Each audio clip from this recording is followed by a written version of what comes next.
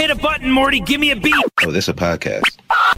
What's good, folks? I appreciate you for tuning in to another episode of This a Podcast. This is the show where I, Mech Show, sit down with some of the most talented, hardworking, forward-thinking individuals that I know across all kinds of different industries.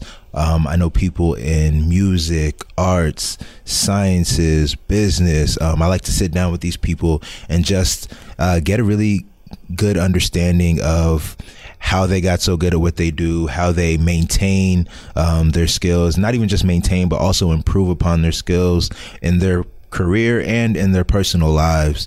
A little bit more about me. I am a content creator, and I also run a family business full time. Those are the two things that I do literally 7 days a week. 24 hours a day. So within that, I like to talk about a lot of business building, personal development, growth, things like that. So that's usually the scope or the frame of the conversation, but you know, these things tend to go anywhere.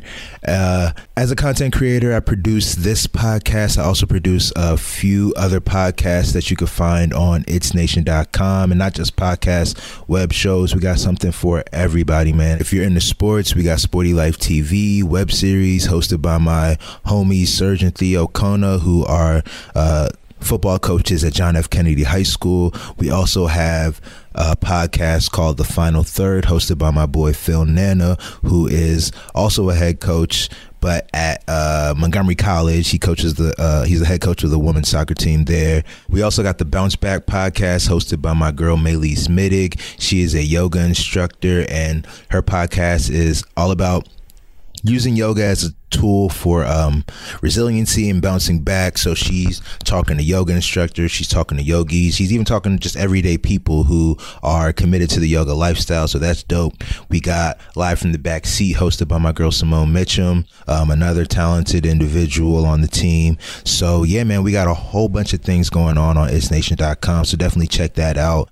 And also, if you listening, are interested in starting a podcast or have had ideas for a podcast but don't know where to start, reach out to me, man. I'm always down to help people get their thing off the ground. thisapodcast@gmail.com. You can hit me there and we can, definitely get the wheels in motion for all that. But yeah, definitely after this podcast, listen to this first and then go ahead and step on over to itsnation.com and see what else we got going on over there. On this episode, I got Kevin Polite on tap.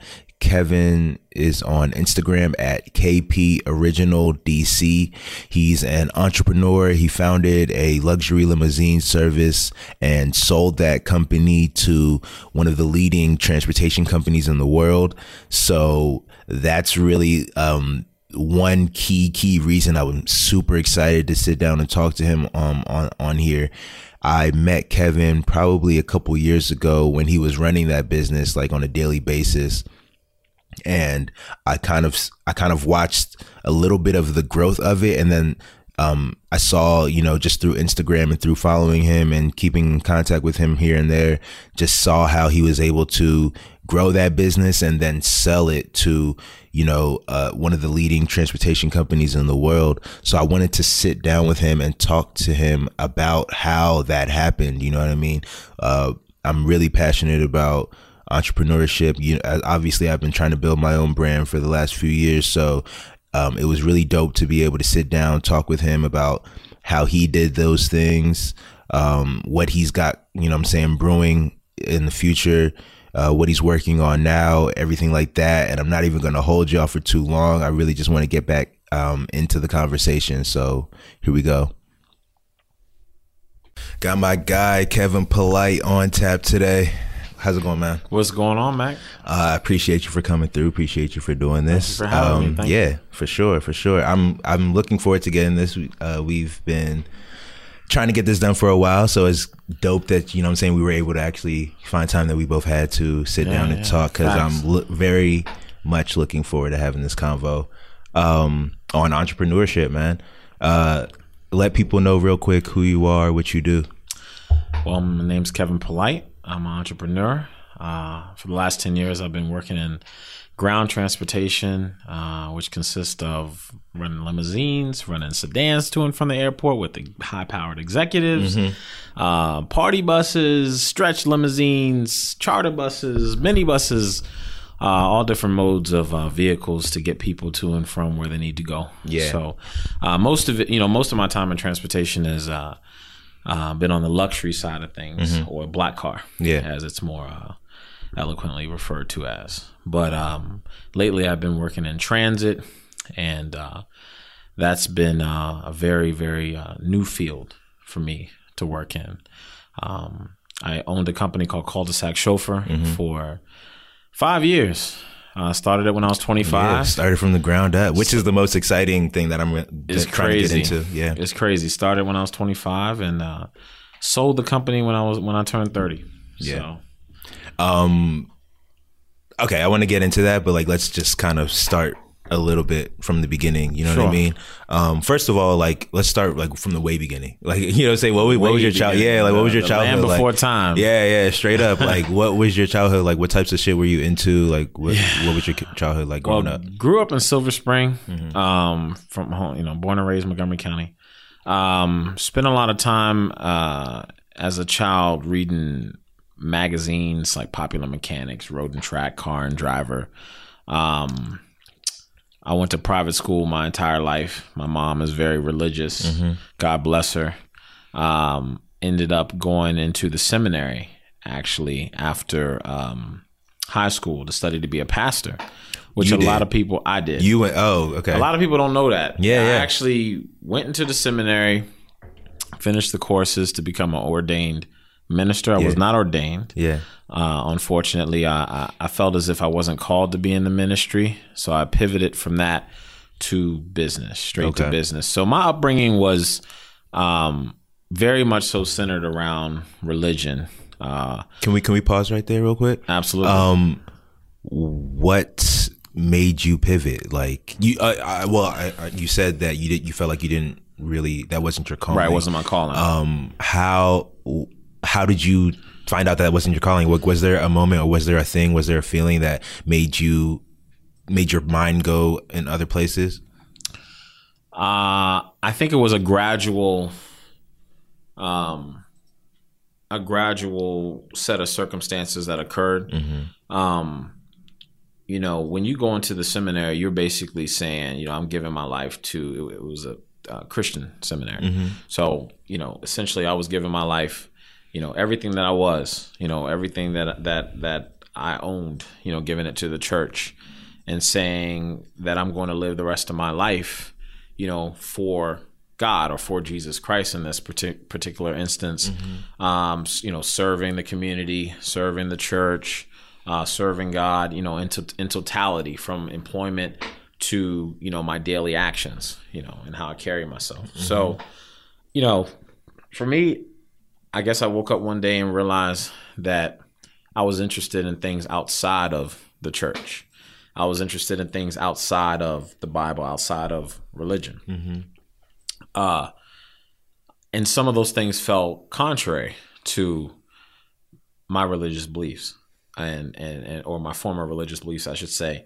Some of those things felt contrary to, different principles that the Bible articulated. So, it wasn't an overnight decision where I woke up and said, you know what, I want to get out of this. Yeah. No, it wasn't. It was just a gradual sort of, progression to wanting to expand my mind and expand my experiences. And it was heartbreaking for my family when I left.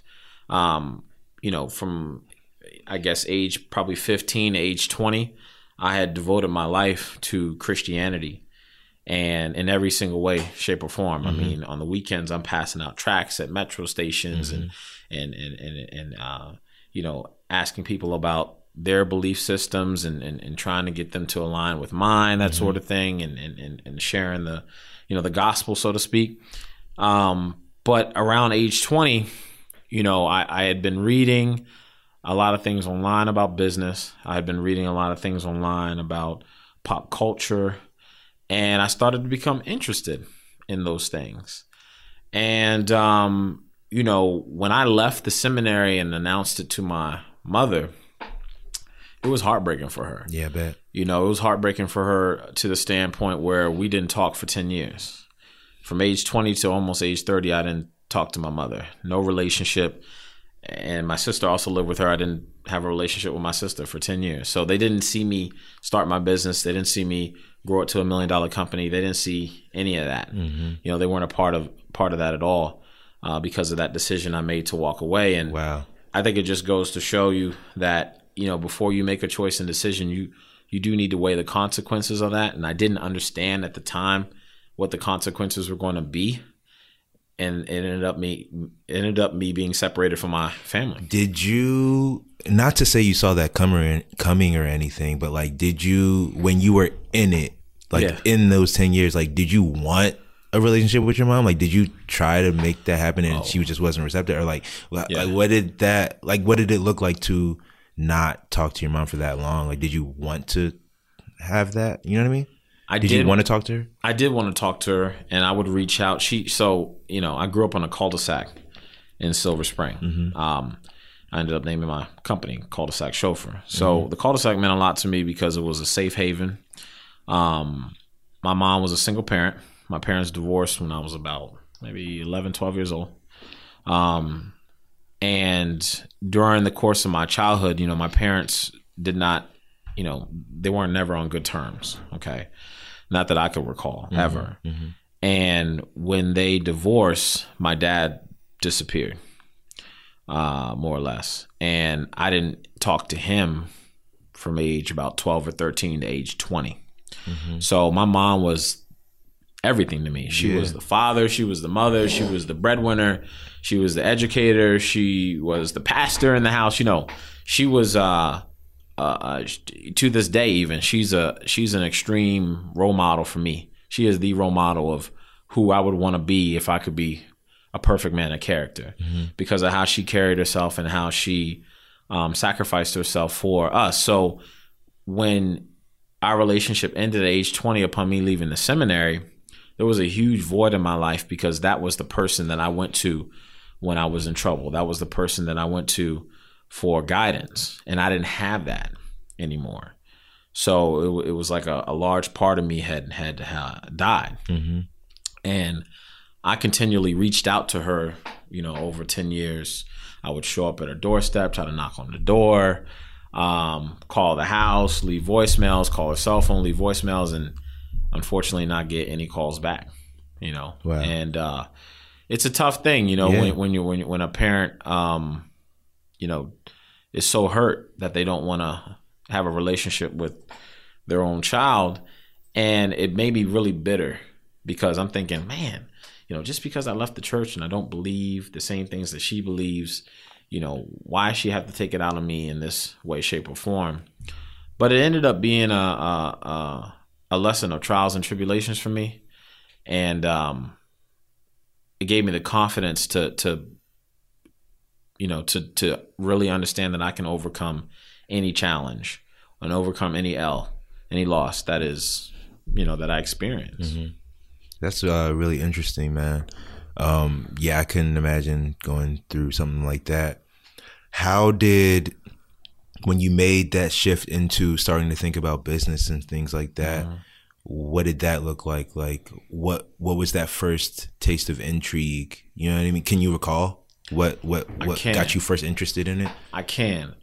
In the seminary, we did not work. So we did not work for earned wages, so to speak. So we're more or less like sponsored, I guess I should say. So my first job, I was making $6.35 an hour working for a giant pharmacy. I was working as a pharmacy clerk. And I remember this is your first job out of the seminary? My first job out of the seminary. So I was 20 years old. I was working at Goshen Giant, right in Montgomery Village. Yeah, I'm familiar. Yeah. And I got hired on the spot. I remember I was wearing khaki pants and like a brown shirt. And I'm dressed super prep. Got hired on the spot making $6.35 an hour. And I had never made any money. Yeah. You know, I never had a job in high school, none of that. I was always focused on, you know, school. My parents wanted me focused on my education. So I remember my first paycheck was like $185 after taxes or something like that. And I'm like, I'm balling. I just had $185 in my account. Let's go. Straight up. You know, so, you know, I worked there for about a year. And within a year, I went from $6.35, you know, to like $8.50. 850 to 11, 11 to 12, 12 to 14. At the end of the year, I'm making 15, 16 an hour. And I'm going to school. You know, I left the seminary. My credits wouldn't transfer to the University of Maryland, so I ended up having to go to Montgomery College to make up the credits that I had attained in the seminary. So you get like I'm really not hip. Yeah. But you get like a formal education in the seminary? Yeah. Like what kind of education do you get? You get a formal education in the seminary. This was a study abroad program that I was in. Yeah. But I guess like what grades program. I'm asking about, like, is it like 10th to 12th grade? Like oh, well, the seminary was college. It was 4-year school. Yeah. So, okay. you know, we're talking about my education after high school, because I was actually homeschooled from 7th to 12th grade. So I did not go to public school or formal private school. Yeah. From 7th to 12th grade, I actually took my classes at a kitchen table. How does that work? Like, yeah, how are you getting tested and graded and shit and like it's that? so funny when I tell people this, because they think, oh, your mom taught you? No, your mom didn't teach me. No, in my church, my pastor's wife was a teacher, and she retired from the school system and then started a school within the church. Okay. Very small school. It was only about maybe 6 kids in it.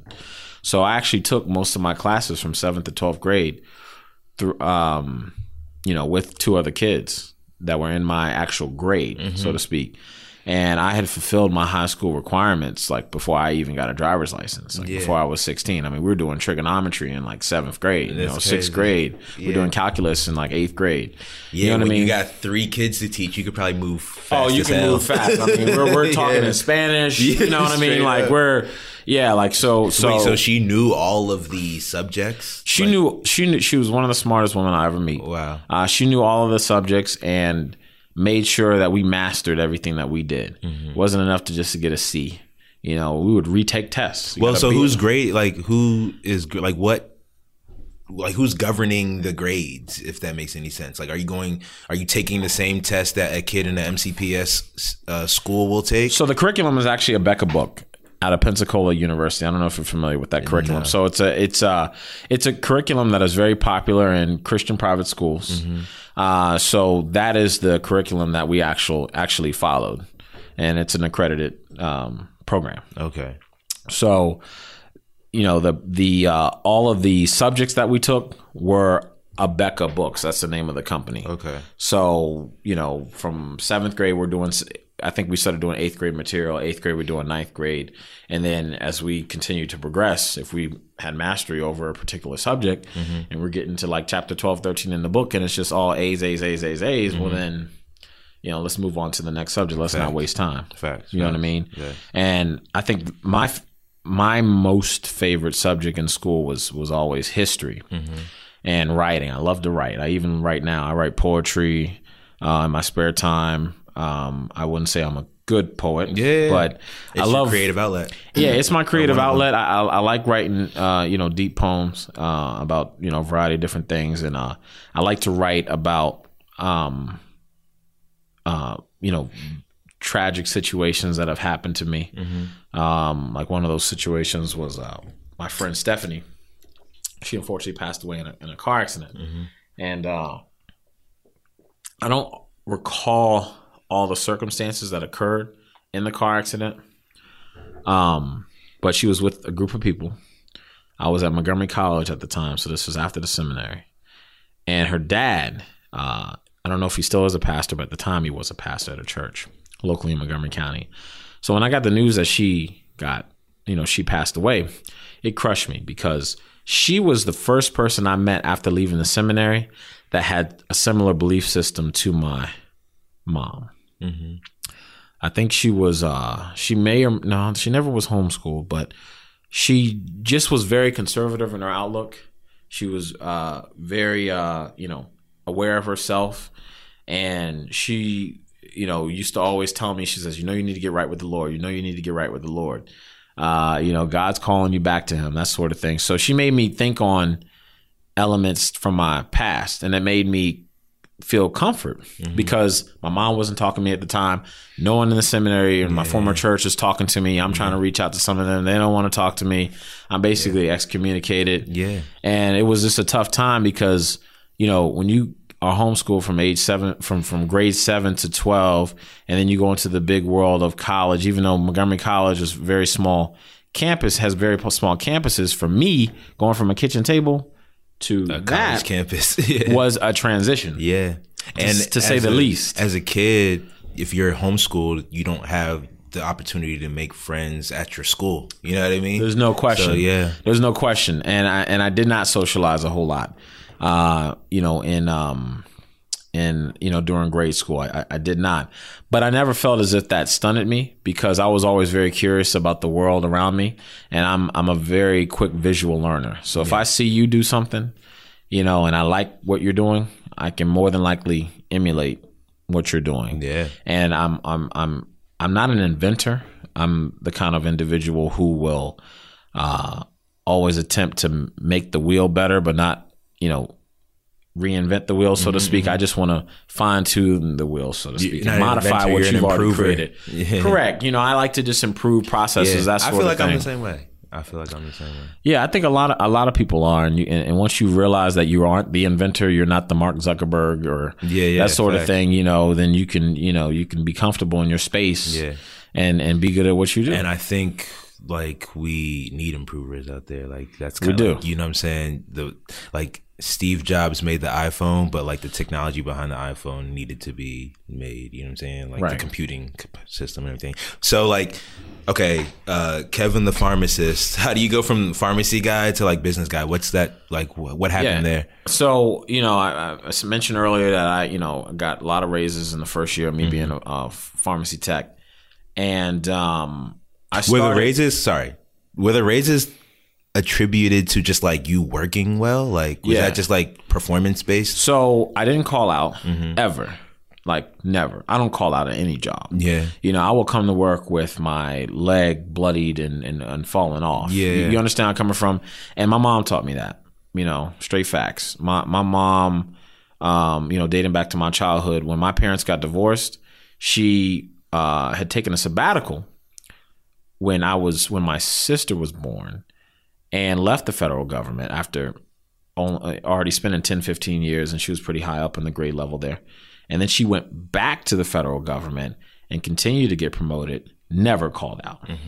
She did 50 years in the federal government and just retired recently, never called out. Yeah. So, I had that same mentality as a child, to always strive to be the greatest at what you do. And I that element stayed with me, as a pharmacy tech. And I started to educate myself on stocks. I started listening to, friends talk about, oh, we should buy this stock. And they weren't really buying stocks, but they were just talking about it. Yeah. But it made me want to actually research and figure out, okay, how do I, open an account? How do I trade stocks? What is the cost of trading it? What are capital gains taxes? I came up in stocks that same way. You know what I mean? Talk about it for 2 years before I actually pulled the trigger on anything. Yeah, because that is a world where you can, make a whole lot of money, or you can lose a lot of money. And I have a lot of money making $15 an hour. And it's kind of intimidating, at least for me it was. It's intimidating because, I'm saying, you read about you read and hear about all the benefits and the upsides and stuff like that. Right. But once you go to a website, and once you try to make something happen, or even just begin to learn, it's super confusing. It's super you don't know the language. You don't know the language until you're in it, and you know what I'm saying, do it for a little bit. You know what I mean? Right. So I was super intimidated, you know what I'm saying, for a little bit before I really did anything. So the stock market is not one, you know what I'm saying, welcome everyone. You know what I mean? It's you kind of got to do your due diligence, or hire somebody to do that for you. Right. You know what I mean? And hiring someone to do it for you is leveraging, delegating, which is an important skill to have too. Yeah. But, trading stock initially and working as a pharmacy tech, it taught me to hustle, because when I started working as a technician, when people would call out at other stores other than the Goshen Giant I was working at, I grabbed their shift. So if I'm getting off at, 4 o'clock or 3 o'clock, and you called out of your 5 p.m. to 9 p.m. shift at Milestone down the street, I'm going to be there at 5 to 9 p.m. and I'm eating your money. You know what I mean? And that mentality of hustle, it's just, I may not be the smartest person in the room, but I'm going to outsmart you. I may not be the hardest working person, but I'm going to outwork you, you know, in that task, whatever that task has to be. In the moment, you might be able to count pills faster than me as a pharmacy tech, and you might look better in the lab coat, but you call out on your shift, I got the advantage because I'm getting your money. Because I'll work it. You understand where I'm coming from? Is counting pills like a thing that you have, one of your responsibilities, one of your tasks? As a pharmacy tech, you're counting 5, 10, 15, 20, 25, 30. Really? All the time. Or a lot of pharmacies have automatic pill counters. I was going to say, is that like a skill that one person can do better than another person? Like, is that something? I was mean. Like? I was super mean counting. I mean, fastest counter this side of the Macau. Oh, I didn't. You know, I put the right pills in the right quantity in the right bottle, and the pharmacist didn't have to double check me or question me or nothing like that. And that actually incentivized me to start studying, taking courses, I should say, towards getting my PharmD. You know, initially when I was in college, I was like, what do I want to do? I wasn't a business major initially. I was actually a PharmD, I should say JD major. I was taking courses towards, you know, potentially going to law school and taking courses towards getting my PharmD because UMB at the time had a JD PharmD program. So I'm like, okay, I can go work for a pharmaceutical company and be their general counsel maybe. Or I can go work for a law firm and sue pharmaceutical companies. You know, that's what I was thinking initially, you know, and I think that, you know, the idea behind business came to me when I was elected student senate president at Montgomery College. So they had a race in which students could enter and then run for student government. So I ended up being elected as a student president, and we had to raise money to fund certain activities because we had a certain budget that the school allowed us, you know, to spend. And I remember my friends used to negotiate with Papa John's in Germantown, and they would get a large quantity of pizzas, you know, for like $6 a piece, and then sell the slices on campus for $3, you know. So 8 slices to a pizza is less than $1 a slice. We're selling it for $3. We're making stupid profit. And we would take that cash, you know, put it in a box or put it in someone's account and then use that to throw events. So, you know, managing the money from a very, you know, small perspective in that role, you know, and, you know, kind of excited me. And there was always the goal to make more and more money so we could do a even better event. Like we did a rap battle. We did American Idol, a mock American Idol contest one time. We did a lot of different events together. And I just remember all of us thinking in our heads, like, we want to make more and more money so we can do more and more things. Man, you know what's so interesting about that, bro? Something that I often think about is like, I really only want to make money so that I can use more money to do more things that I want to do. You know what I'm saying? To make money. Like, you know what I'm saying? Like, it's really crazy. It's like, I only want to make money so that I have more money to like do a bigger thing to make more money off of that thing. You know what I mean? It's literally that simple. It's like just recycling the shit over and over and like. And you know what I like about being an entrepreneur? What I like about being an entrepreneur is when you have a 9-to-5 job, 4 to 5 days a week. We all know that people who work 9 to 5s work more than 40 hours a week. You know, whether you're at home, checking an email, or you are driving home from work and you're on the phone about work and you're mentally thinking. You're, but you know, the difference between being an employee and being an entrepreneur is being an entrepreneur. Generally speaking, you'll have to put out fires, you know, at different times, but you can literally in a day orchestrate how your time is being spent. That's what I like about being an entrepreneur. There's value in being an employee. Don't get me wrong. Okay. I've been an employee. I've been self-employed. I've been both. There's value in both. But what led me to being an entrepreneur was the freedom of how I spend my time, who I'm spending my time with. Okay. Because if you're the guy hiring everyone in the building, you get to determine how you spend your time and who you want to spend your time with, that sort of thing. And, you know, really just being able to take money and do interesting things with it. Yeah. Whether it be giving someone a job or, you know, using an interesting piece of equipment, you know, that you're buying for your business. It's just, it's the creative space that I like to thrive in. You know what I mean? And, you know, in college, I never considered starting a business.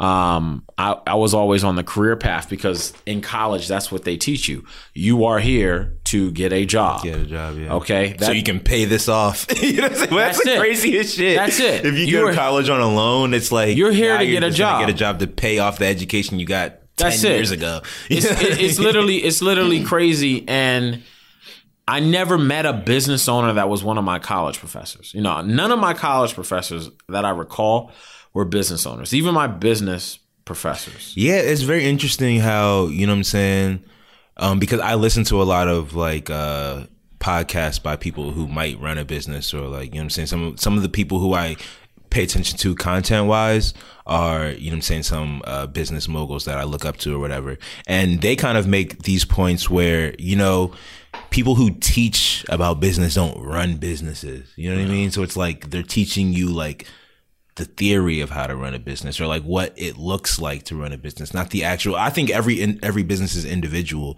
and you learn as you go. You know what I'm saying? That's what running my family's business has taught me. You know what I mean? And it's very interesting how like there's a whole system of education system that like teaches you how to theoretically run a business. I want to know actually though, like what did you learn in your business courses?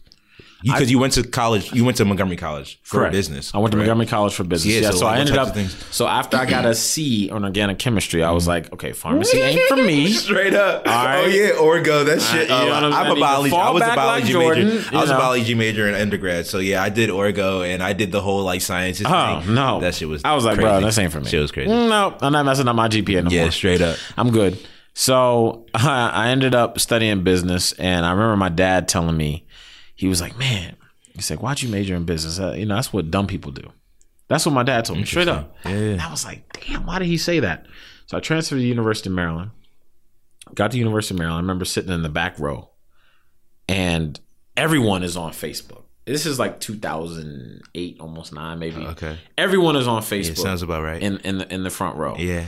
You know, and I'm the only person like taking notes and making sure that I'm getting everything. Oh, everyone's like bullshitting on the Everyone internet. Everyone is bullshitting. Everyone is literally bullshitting on their computer in front of me. Like, you know, and I went from MC to Maryland, and it's like 400 people. Yeah. In the room, and everyone is on Facebook. No one is paying attention to the professor. Yeah. So I remember that was like the second or third class. I remember I'm just like, and I just walked out. I was like, you know what? I don't need to be here to get to ace this class, and I did, and I ended up still acing the class. Yeah. But from that day, that taught me, I was like, look, if all these people, okay, are going after the same job as me, and I'm the only serious dude in here, then I can't fail. I can't fail. So from that day on, it taught me, you know, a very valuable thing about college. Okay. 90% of the people who go to college are just bullshitting. That's it. It's like the next step in their life, so that's why they're there. It's not necessarily for development. They're just bullshitting, like to check the box. And then you got another 10%. And the thing is, some of those people that are bullshitting are still smart. It doesn't take away, but they're not putting in any effort. You understand, to the system. Okay. So they may not have any goals. They may just be trying to just land somewhere. Who knows? You know? But from that moment, I realized that I had to be greater. I had to, you know, I was born for something that wasn't me talking to a recruiter at University of Maryland and then getting hooked up with an accounting job, an entry-level accounting job, and making $45K a year or $50K a year. Yeah. That wasn't what I was born for. Yeah. Because I was already making $45, $50K a year as a pharmacy tech, getting other people's shifts. You know, again, remember, you called out, I got your shift. I'm already making $50K a year. I don't have a degree, you know, and I'm hustling on the side. I remember one year in college, I'm like 23, I made $75K. So I'm like, why am I here? Why am I here? I know how to make money. What I didn't know how to do was make a business. Okay. And what it took me up until this point, until age 32, to make a business that can be sustainable. Yeah. You know, I'm still learning that process as well.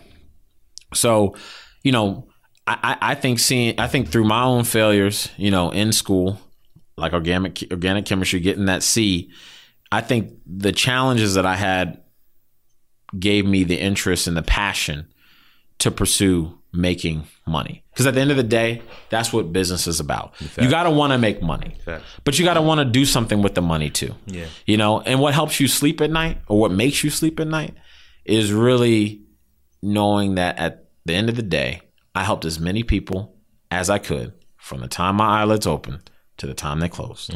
That's what makes you sleep at night. It's not the money. Because I've had Lamborghinis, I've had Rolls Royce, I've had Bentleys, I've had a lot of luxury cars that I shouldn't have bought, okay, because it was excessive debt.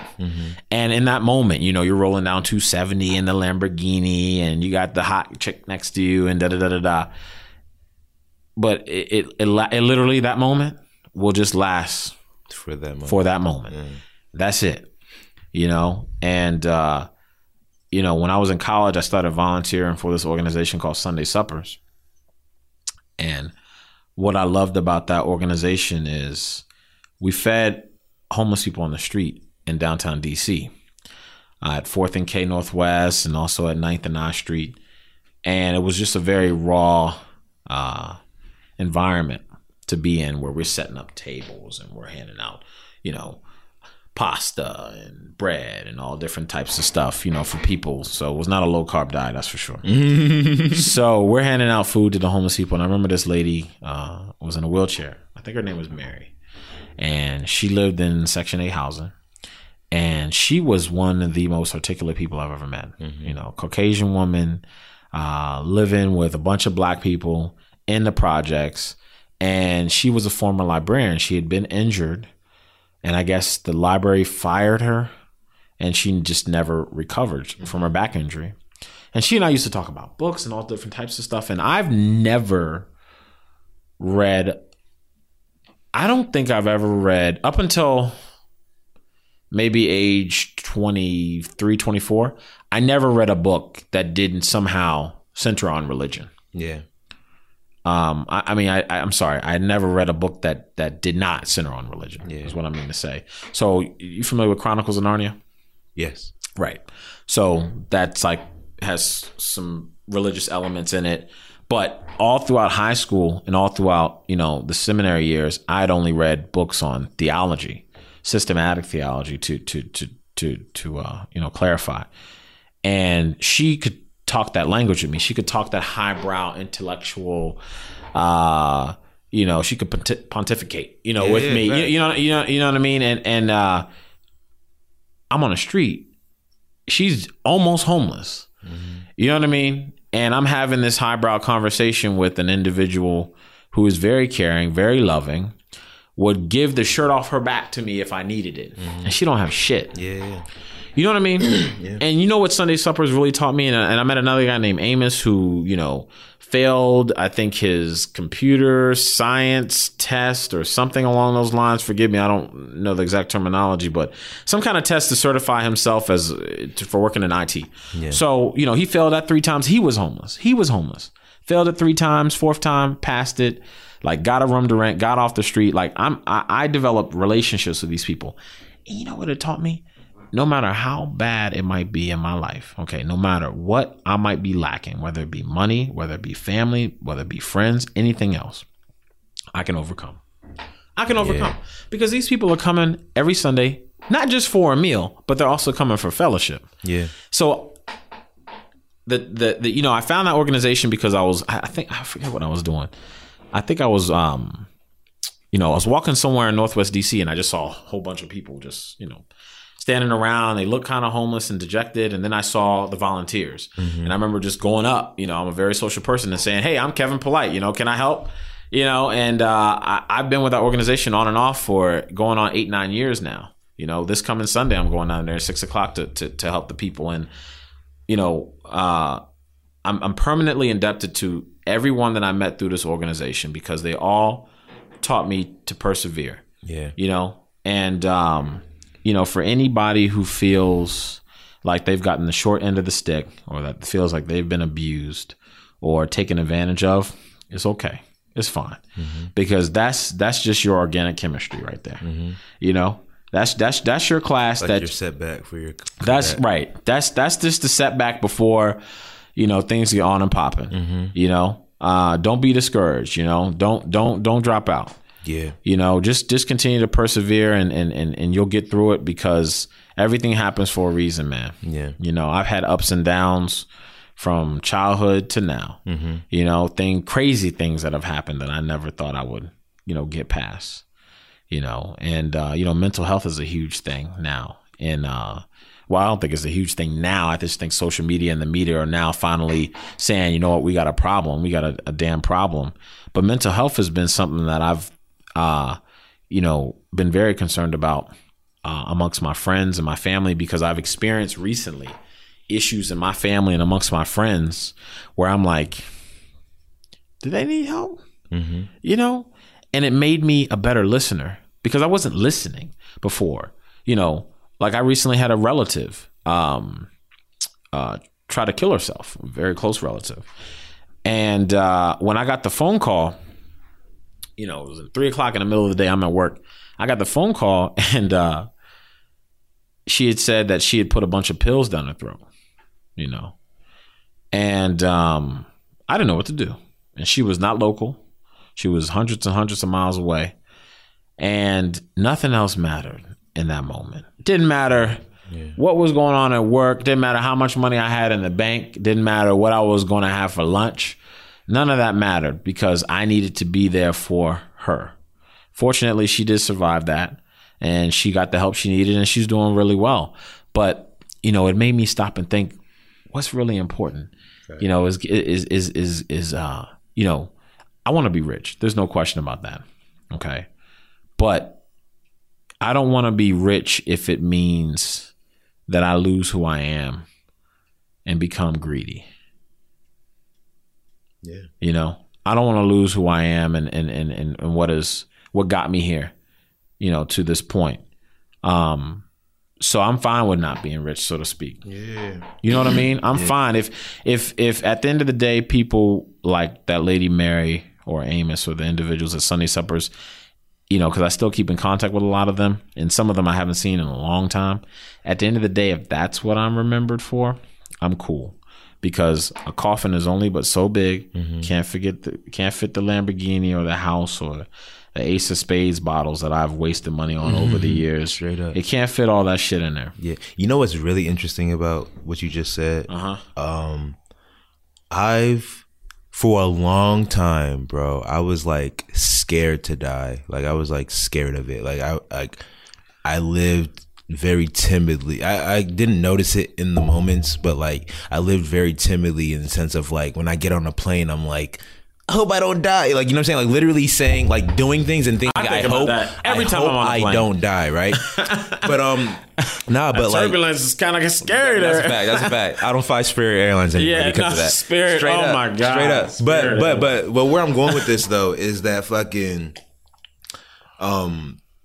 what you were saying about like, oh, if I'm remembered for this, it's enough. Like, ever since I started kind of like living in my purpose and like really going hard with the things that I believe in, and just like kind of like living the life that I saw myself living when I would fantasize about what my adulthood looked like. You know what I'm saying? Once I started kind of like, don't get me wrong, dog, I still got so much more that I'm like aiming for, but like I'm really checking off boxes like in a rapid way, or just in a way I'm really, really, really content with like how I've built my life up to be. Like I still have like goals and aspirations that I'm trying to attain, but I'm content with how my life looks right now, right?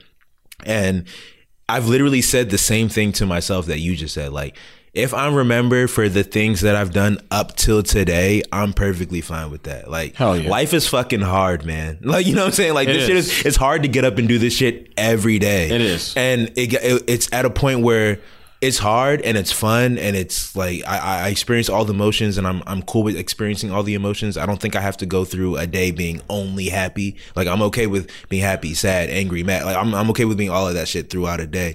But like, this shit is difficult, you know what I'm saying? So like, I look at things now of like, if like today's my day, I'm proud of like what I did in the last like 3-4 years and like what I know people feel about it. You know what I'm saying? I feel like I'll be missed. That's ultimately what I care about. Like, will I be missed by the people that love me? You know what I'm saying? Or the people that say they do. Like, will they feel it for a moment? Of course, they'll go on with their lives and I want them to. But it's like, will you feel it? Do I have that kind of impact on you where like you feel it for a little bit before you go on to like living the rest of your life? And I feel like just through like me carrying out my, you know what I'm saying, making content for people that I care about and having that content resonate with their audiences, you know what I'm saying? Right. Helping people build their brands, helping people achieve their goals, helping people like do what they want to do, and me just like doing what I want to do in the process. You know what I'm saying? Like, that's kind of what I set out. That's literally like when I was a kid, I said I want to take care of my family. You know what I'm saying? It looked differently when I was a kid. When I was a kid, it looked like maybe me writing my mom a check every month. You know what I'm saying? Now it's me running her business that writes her a check every month. You know what I mean? So it's like I'm actually helping my folks. I'm actually helping my friends. So I'm just kind of like, if this was it for me today, like today, I'm kind of happy with like, me personally, I'm happy with like what I'm leaving with. You know what I mean? Absolutely. And ever since I kind of came to that realization, I'm not really scared of death anymore. You know what I'm saying? I don't know if this took a morbid turn. It didn't take a morbid turn. But you know what? While I'm listening to you, all I can think of is Dr. King. Mm-hmm. Right? Mm-hmm. Like, my mother grew up in College Park, Maryland. She's a Terp. You know, hail to the Terps. Shout out to that. And she experienced segregation, you know, in the 60s. Mm-hmm. If my mother's listening, she's going to be like, why are you telling her? Going to school in the 60s. I mean, if you were in the 60s, you experienced it. Mom, you old. It. You know, you gave me straight up. Nah, but my mother experienced segregation. And my grandmother, her mother, was my grandmother who's now deceased, Sarah Robinson. She was, I used to call her Grandma Dynamite because she was a bus monitor. And one day she got on the bus and, you know, several, white children tried to fight her and were calling her the N-word and all this kind of stuff. And she quieted them down, you know, got everything straight on the bus, but never developed a hatred in her heart for or against white people. That's very interesting. You understand? And then my mother, you know, grew up going to school when segregation was when the schools desegregated, I should say. You know, there was still a lot of animosity. Yeah, of course. It's not like you just make that law and then everybody just forgets how they feel. So you got a middle school child that's being called the N-word every single day, being spit on, rocks being thrown at her house, rocks being thrown at her car, you know, her bus, you know, out of her black neighborhood that pulls up at the school. And she went to, school in PG County, Parkdale, high school. And she never had hatred in her heart towards white people, no matter what. Dr. King did not have hatred in his heart towards white people. And we all know what ended up happening to Dr. King. But those people who are able to achieve success despite the mountains that they have to climb. I mean, if we look at 2020, I know there's shit on the internet and there's negative stuff and there's racist people and that sort of thing. But fuck all that. You know, that's no excuse to not continue to achieve greatness. You understand? That's no excuse to harbor hatred in your heart towards anybody, no matter what anyone does to me. And, you know, I've had to let go a lot of times animosity towards people who have done me wrong. You know, people who have stolen money from me, people who talk shit behind my back. And even when you are wronged, it does not give you the excuse to retaliate, because there's nothing that's happening to us right now as blacks in 2020 and a society, you know, in American society. There's nothing happening to us right now that could even remotely come close to what was happening in the 60s and what was happening when Dr. King was trying to rally people for change. You know, so I think about individuals like Dr. King and what they have overcome, Rosa Parks, to make that decision to not give up her seat, to not give up. That's the decision. It's not about a seat. It's to not give up. You know, we focus on the seat. It ain't about the seat. She had that mentality beforehand. And it's the same mentality that I think all of us need to adopt, no matter if we're black, white, gay, straight, no matter what. We can't give up. You know what I mean? We need to hold firm to our beliefs, but at the same time, we got to understand that no matter what happens to us, and even if we feel wronged in a situation, it doesn't give us the right to go out and, protest and destroy neighborhoods. Go ahead and protest if that's how you feel. Okay. My protest is me starting a business. My protest is me doing things that normal people feel they can't do or shouldn't do. That's my protest. I don't need to go out and hold a sign or nothing like that. Start a business. Hire some people. You know what I mean? Sell a business. That's my protest. What comes to mind is what happened during, the riots in Baltimore, a few years ago. Like, that was really sad to see. I understand the anger and the frustration. But, going back to what you were saying, in that moment, do you think any of those people who were breaking those businesses and causing that disturbance in Baltimore, in that moment, do you think that they were thinking about death? No, they weren't thinking about death. They weren't. They were thinking they were invincible and couldn't get caught and couldn't get hurt. And the thing is, I think, considering what your life can be prior to you die is healthy for anybody, because the moment you stop thinking about death and you think you're invincible, that's a very dangerous person right there. Okay. We talk about like the evil Knievels of the world, like shout out to Travis Pastrana, who's from Maryland. He's one of the greatest Moto X racers and stunt performers of all time.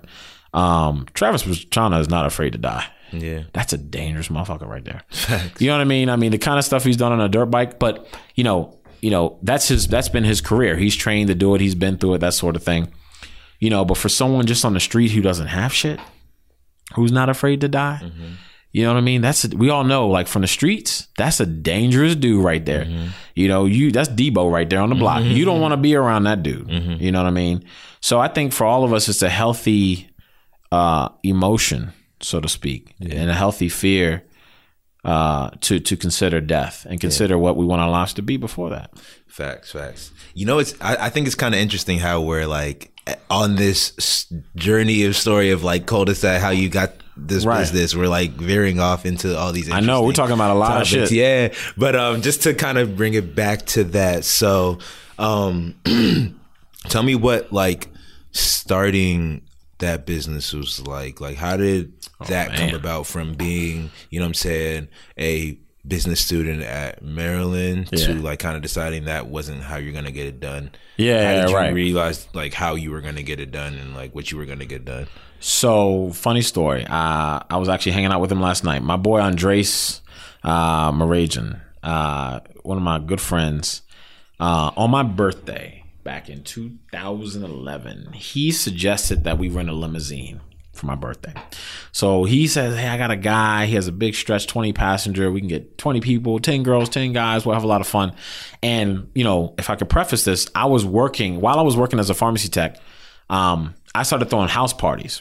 Okay, to make money. Because, I'm working with the students on campus to raise money for different activities for the students, but we couldn't throw a house party in connection with Montgomery College. That's not going to fly. Okay. But I'd already been hanging out at University of Maryland prior to me transferring there because I knew I was going to go there. So I wanted to network, and I got an idea to borrow someone's house because I want to throw it at my house. Straight up. And throw a house party. Well, the first house party, we made $4,000. Okay. Paid the DJ, had security, broke off my boys and put a money, aside for the next party, to get kegs from TikTok or wherever we were buying kegs from. So the second party, we made like $6-7 off that, and I remember Young DC from WPGC 95.5 reached out to us and said, look, these parties y'all throwing are serious. Like, you got hundreds of people coming to your parties. Like, I heard, and like we're talking about a house. Like, this is a lovely home. No, we're talking about like small house, College Park, 50-year-old home, like Rambler. Straight up. With like 400 people in it. Crazy. And we didn't text no one or call anyone to come. We simply used social media. And we had 500 people at that party, mostly women, which is not easy to do. Yeah. You know, but people knew our reputation. They knew that if Kevin Polite, Tim Ramsing, Jeff Jackson, DJ Zion were throwing a party, you know, Sharuz, Sean, shout out to Sean, I haven't seen you in years, DJ Falco. If we were throwing a party, it was going to be dope. It was going to be a dope event. We had that brand, right? So when Young DC invited us to go to Club 24, I met this kid named Moss, and we started, you know, booking DJs and doing all this kind of stuff. I met another DJ named Mad Hands, Muhammad Talat. Shout out to Muhammad. He invited me to a club called Josephine. I actually worked at that club for a few years. So at the point in which my boy Andres, you know, said, let's get a limo, we knew where we were going. We were going to Josephine. I'd already been working there for about a year as a promoter. We got the limo, okay, and had a great time. I'm like, we need to do this again in 3 days because I'm a man of excess. I can't stop. I got to just keep going, keep doing it, right? It's like when people are congratulating me for the one thing, I'm like thinking like, how can I duplicate this? Or how can I get this congratulations again as soon as possible? Facts. So, you know, we probably went out on like a weekend. I'm like, let's go out on a Wednesday. Yeah, you know, we got school tomorrow. It doesn't matter. Let's go. Straight up. So anyway, so we kept going like 1-2 times a week. Then finally, you know, I think my birthday obviously was like October 26th. You know, shout out Scorpios. Yeah, that's just coming up. We went out on New Year's Eve, and the owner of the limo company, JC, he's like, look, it's gonna be more because it's New Year's Eve. It's a premium holiday. I'm like, how much more? And he's like $100 more. I'm like, okay, that's fine. So we made sure it was good with the crew, got the crew together, got down to the club. When we got down to the club, he actually ended up charging us less. So we had $100 surplus. Now I got a Benjamin in my hand. I'm like, what should I do with this? I'm like, well, Andreas, the right thing to do is just to give, it was a 20 passenger limo, $100 surplus, give $5 back to every person. You know, so we asked everyone, y'all want your money back? You want us to go buy drinks with $100? Everyone's like, buy drinks. It's New Year's Eve. Let's go. Let's party. So we ended up buying drinks. The next morning, after I woke up, after I was hungover, I'm sure, I started thinking, I was like, you know, normally we pay $600 for the 20 passenger limo, and it's 30 ahead. We paid $35 for the 20 passenger limo, $700. Now, when we book a limo in another week or two, when we book it next, it's going to be back to $600. I'm going to keep the price at $700. So I make $100 every time I book this jump. That's what started the business. And, you know, I started charging $700 and my cost was $600. I'm brokering. Start charging $750, $800. You know, I'm charging different friends, different prices, you know, that sort of thing. And we're negotiating, but I'm always trying to make at least $100 every time I book a limo. So I started booking 2 limos a week, 3 limos a week, 4 limos a week, booking limos for not just going to the Club Josephine, but going to the wedding, going to bar mitzvahs. People are like, you're the limo guy, right? You know, I'm booking limos in different cities. But you're really like the middleman between. I don't own a limo. I don't have insurance. I don't even have a real bank account. I'm accepting. You're just. They're calling you, and then you're calling the limo company. I'm the plug. That's it. That's it. Yeah. Like literally, I'm literally getting $800 through my PayPal account and transferring $600 to the limo company. Yeah. You know, I'm just a plug. But in 1 year, I made like $150,000. Gross. Yeah. You know, with like 30% net profit. That's crazy. So I'm sitting on this money. I'm like, I got a viable business here, you know? And that led me to buy my first car, which was not a limo, because I learned through networking with other limo companies that black car business makes money, you know, at the time. This is all when Uber was just coming out. It was an idea. Uber really wasn't killing Uber was it. in the... Uber was not even in DC at the time. But I'm saying, like, you heard of Uber at this time? I had heard of Uber at this time, that it was getting popping in California. Yeah. But this is 2012. Okay. So it really wasn't... I don't think Uber was in DC in 12. Yeah. You know, correct me if I'm wrong. but it definitely wasn't anything that my friends were using. We weren't using Uber. We didn't start using Uber until like 16, 17. Really, you know, like my friends. So at this point, people are just like either driving themselves to the club or like metroing. Correct. To the club. Yeah, driving themselves to the club, metroing, or booking a limo. I mean, I would have like 4 or 5. I would like literally be standing outside of Josephine. I'd have 2 limos going to Josephine, another limo going to another club, another limo going to another club, party bus going here, and I'm watching my vehicles just go up and down K Street. But no vehicles that you owned at this point. Did not own any of the vehicles at my point. No, you were pretty much getting business to whatever. I was just and I was just brokering. And honestly, after I started studying the business, I was like, well, I want to keep brokering. I don't want to own any of the vehicles or employ any of the drivers. Yeah. That was the Uber model. That's personal brand too. Like that's like you being Kevin and like being able to make money off of you being Kevin. That's it. You know what I mean? That's it. That's it. Personal branding is so key. I'm the guy that will book the limo for you. You know what I mean? And make sure it's clean. Make sure it shows up on time. Facts. I'm hitting the driver up 5 times. You're there. You're there. You're there. You're there. You know what I mean? Facts. Is it but clean? It's like literally, you could just call this limo company yourself. You could. Correct. Like that's what. Correct. Okay. Yeah. Correct. They could. That's interesting. Yeah. Yeah, they could. But the thing is, a lot of times people will do business with you just because they like you. They like you. Yeah, that's what I'm saying. That's what I'm saying. That's what I'm saying is personal brand. That's what I'm saying is you being Kevin. Like people are just like, I'll just have him do it. You know what I'm saying? Like he did it for me last weekend and it was solid. Like he did it for my boy. He did it for my grandma. Yeah, I'll just have him do it. Like a lot of people don't like. You know, honestly, calling whether it's like I'm going through this right now where I have to change a flight ticket. I would have somebody do that for me just because like I tried to do it last week. They had me on hold for like 2 hours. On hold. Now I'm just thinking about like, damn, I got to do this again. You know what I mean? But it's like I would easily have someone do this for me. Oh, you know what I mean? Of course. But yeah. But I get it. Yeah. You know, if I could have someone walk my dogs in the rain, straight up. Yeah. Hey, like send me your resume that you don't want to do. You know what I'm saying? So but you go from there. Yeah. So I bought my first car because I was talking to different people in the industry and I noticed that they had like black sedans. And I was like, this is your first personal car or like no, this is my first black car for the business. Okay. Right. So I'm thinking to myself, I could get a stretch limo, and I started looking at the prices and maintenance. I'm like, I don't want to get a stretch limo. It'd be easy for me to trade in this car and get like a nice little black on black car. And I started talking to other limo company owners and figuring out what the bulk of their business was, and it was corporate, not the weekend shit. Not the party bus and the limo stuff. It's the corporate stuff. That's where the money is in the black car, limo, chauffeur transportation, ground transportation industry. What does a corporate client look like? Like, what do you do? Corporate client could be one or two individuals. It could be a CEO or a high-powered person within a company. Or they just don't drive regular cars. Correct. They don't drive because what does driving take up? Time. Can you go through your emails while you're driving? Well, you shouldn't be. Facts. Shouldn't be.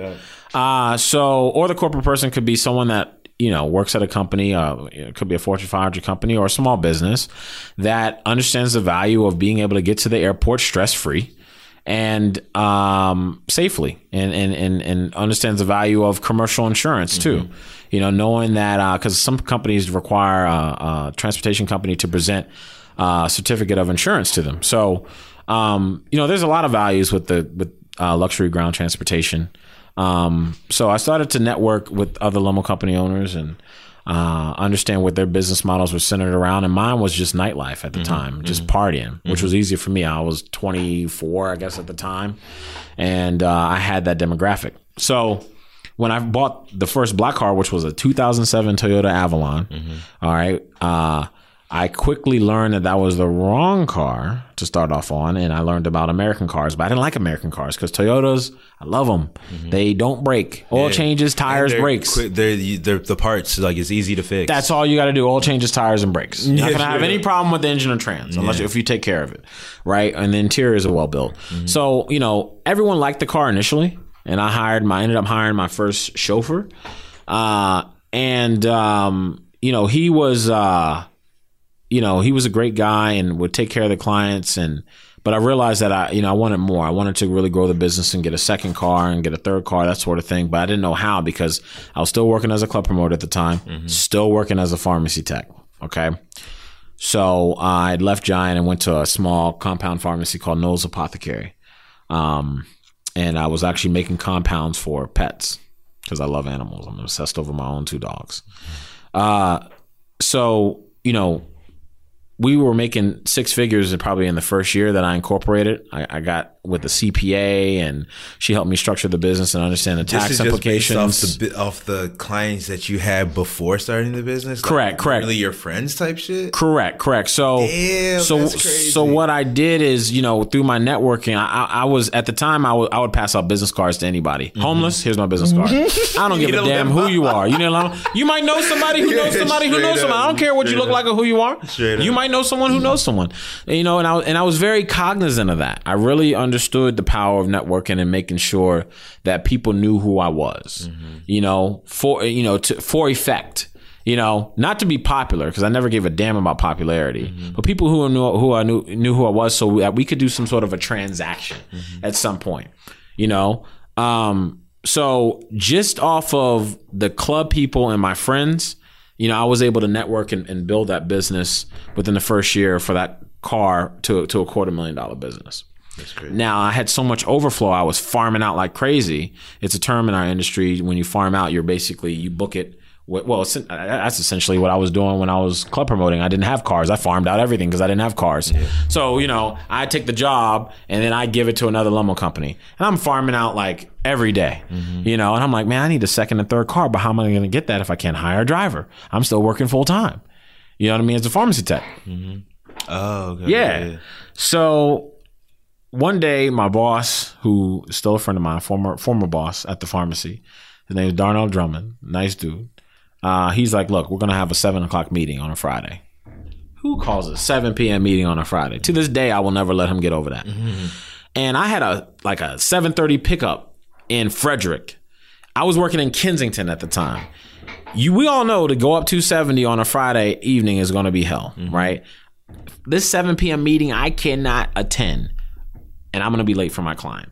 Tried to farm it out to another company, couldn't. I'm like, look, I can't attend the meeting. He's like, it's a mandatory meeting. You have to attend. So I walked out. Yeah. Walked out, got in my car, started driving up 270 and started crying. Why am I crying? Because I just quit my job. And I'm not sure if this business can sustain me for my bills. But I knew I had to be on time for that client. I believed enough in the company, in the brand, and in what we were trying to accomplish that I'd be okay. So got to his house, picked him up, took him to the casino. He ended up on an as directed for like 12 hours and tipped me an extra $500 because he won a big pot during blackjack. Yeah.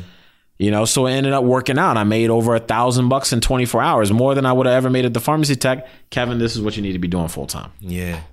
That was it. That's crazy. So,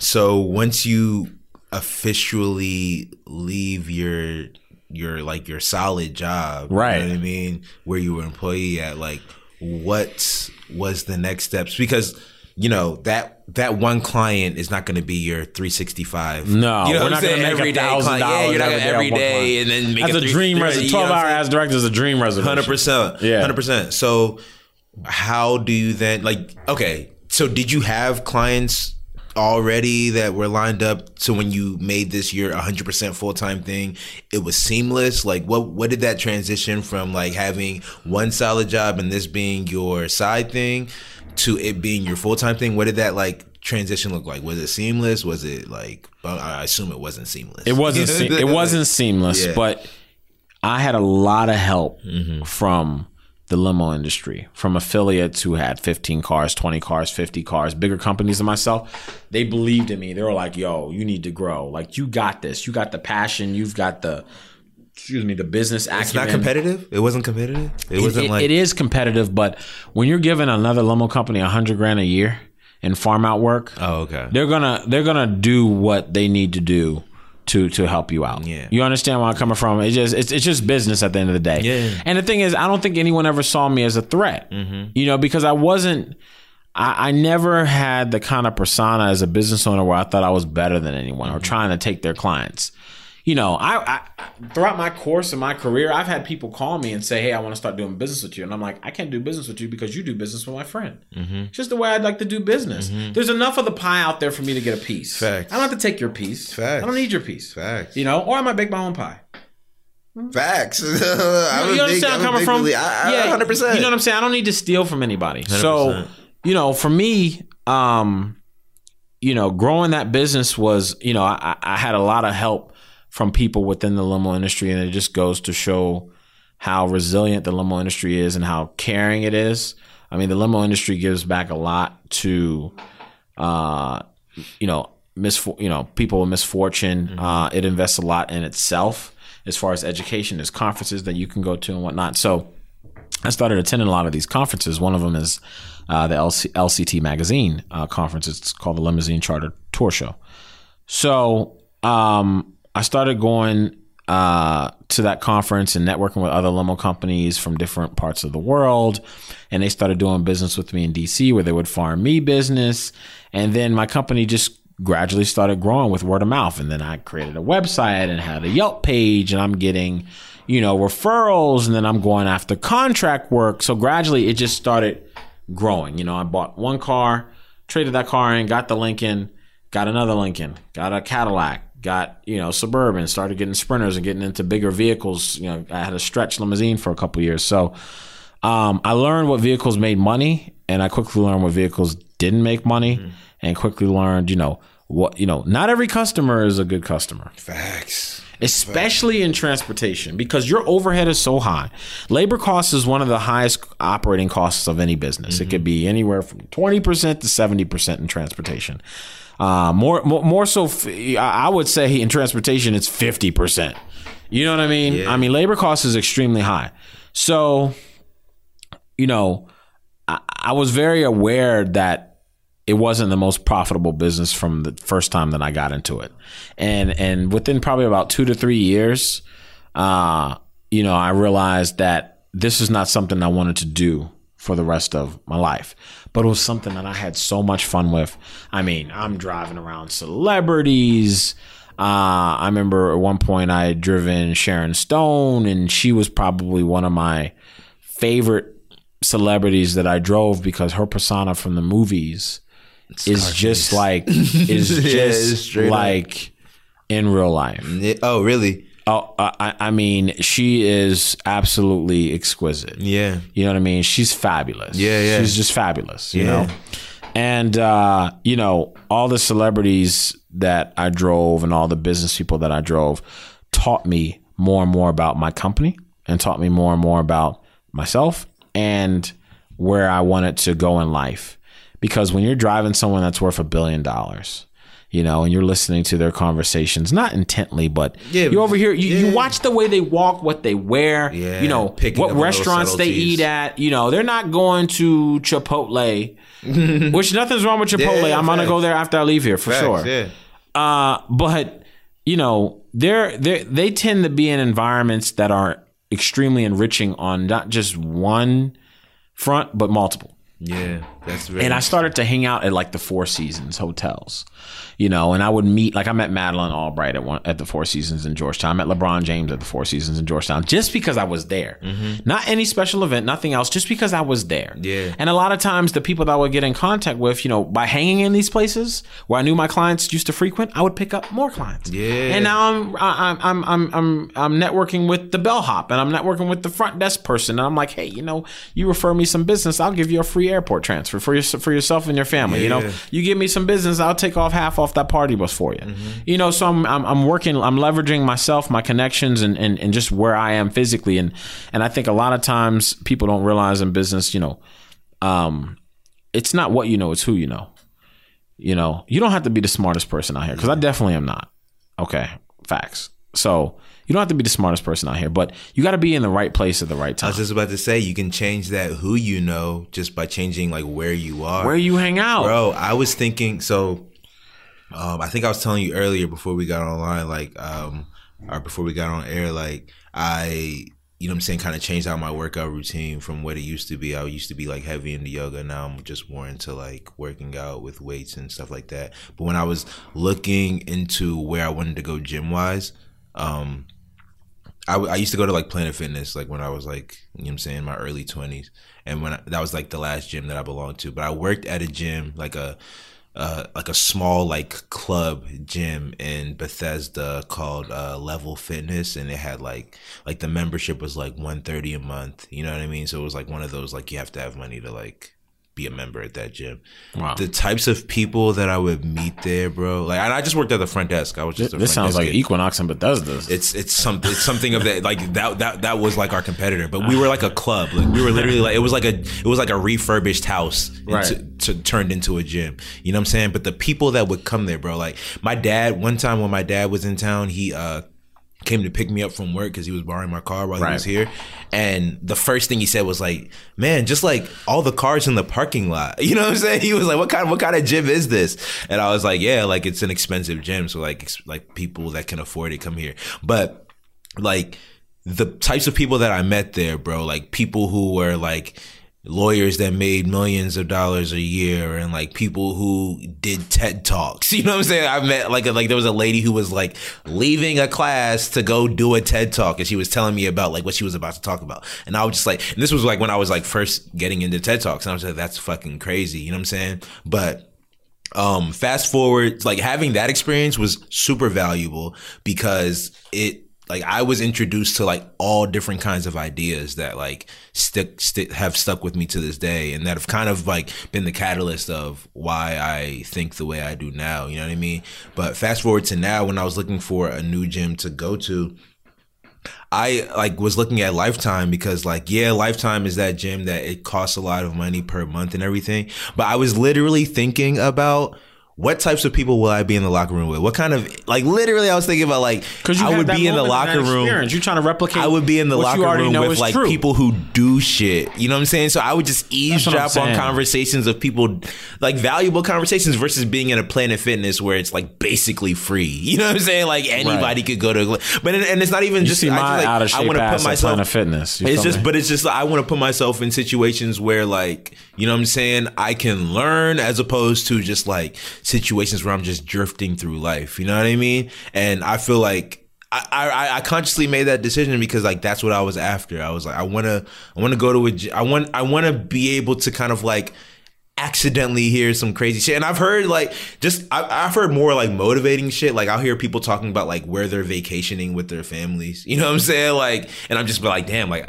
maybe one day I can vacation there. Like hearing people talk about like dropping $200 for a massage. You know what I'm saying? Like things that I wouldn't do. And I'm just like, yeah, that's interesting that you do that and think that way. You know what I mean? So I just find that very, very interesting. You know what I'm saying? Yeah. But it's like about where you place yourself. You know correct. And you know what? You know, $200 for a massage, that might not be something that I would spend money on. I mean, I wouldn't say I wouldn't, depending on if I knew the massage was dope. Yeah. But, you know, a $200 pair of Jordans, I have spent money on. Yeah. And that's the thing. It's about taste and preferences. It's the mindset of like how people spend bread. You know what I'm saying? I would save up $200 to buy a pair of J's. You know what I'm saying? To have $200 to throw on a massage, that's a different 45-minute experience. You're in a different capacity. Correct. You know what I'm saying? Like you're on a different level. It's a totally different. You know what I'm saying? Like your 200 is working different from my 200. Or $200 because you made your 200 in a different way than I made my 200. Right. Like, I accumulated 200 over weeks of work.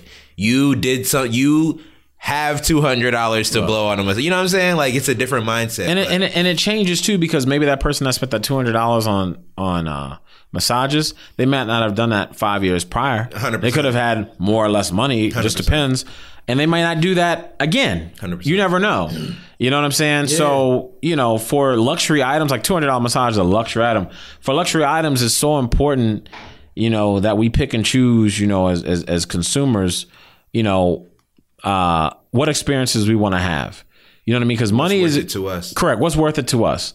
You know, because you know, to draw a comparison, like I remember being at Ruth's Chris with my friend Doug, and I bought him a shot of Louis XIII cognac. Mm-hmm. It's $300 a shot. You know, so we're not talking about a bottle service. Yeah. You know, we're talking about a little bitty shot that's $300, right? That's crazy. That's real.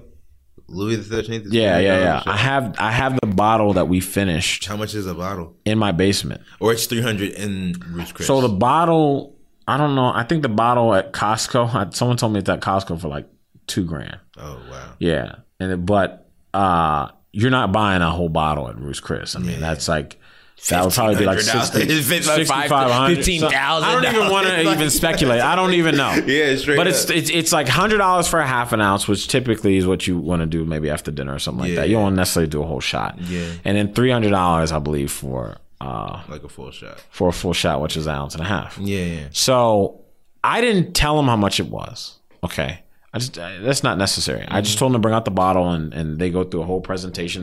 The general manager is the only person who can serve it, not the actual bartender. They bring it out in a silver tray. They bring the special shot glasses out that are associated with the bottle. Everything matches, and they pour it out for you. This dude goes, I'm like, whoa. What are you doing? Just threw it down the hatch. I was like, oh my God, he just shot $300. What the hell? Straight up. And I told him, I was like, Doug, that was $300. He goes, $300 for what? Yeah. I said, that's how much it cost. He goes, that was $300. He's like, why would you buy that? Yeah. He goes, wait a minute.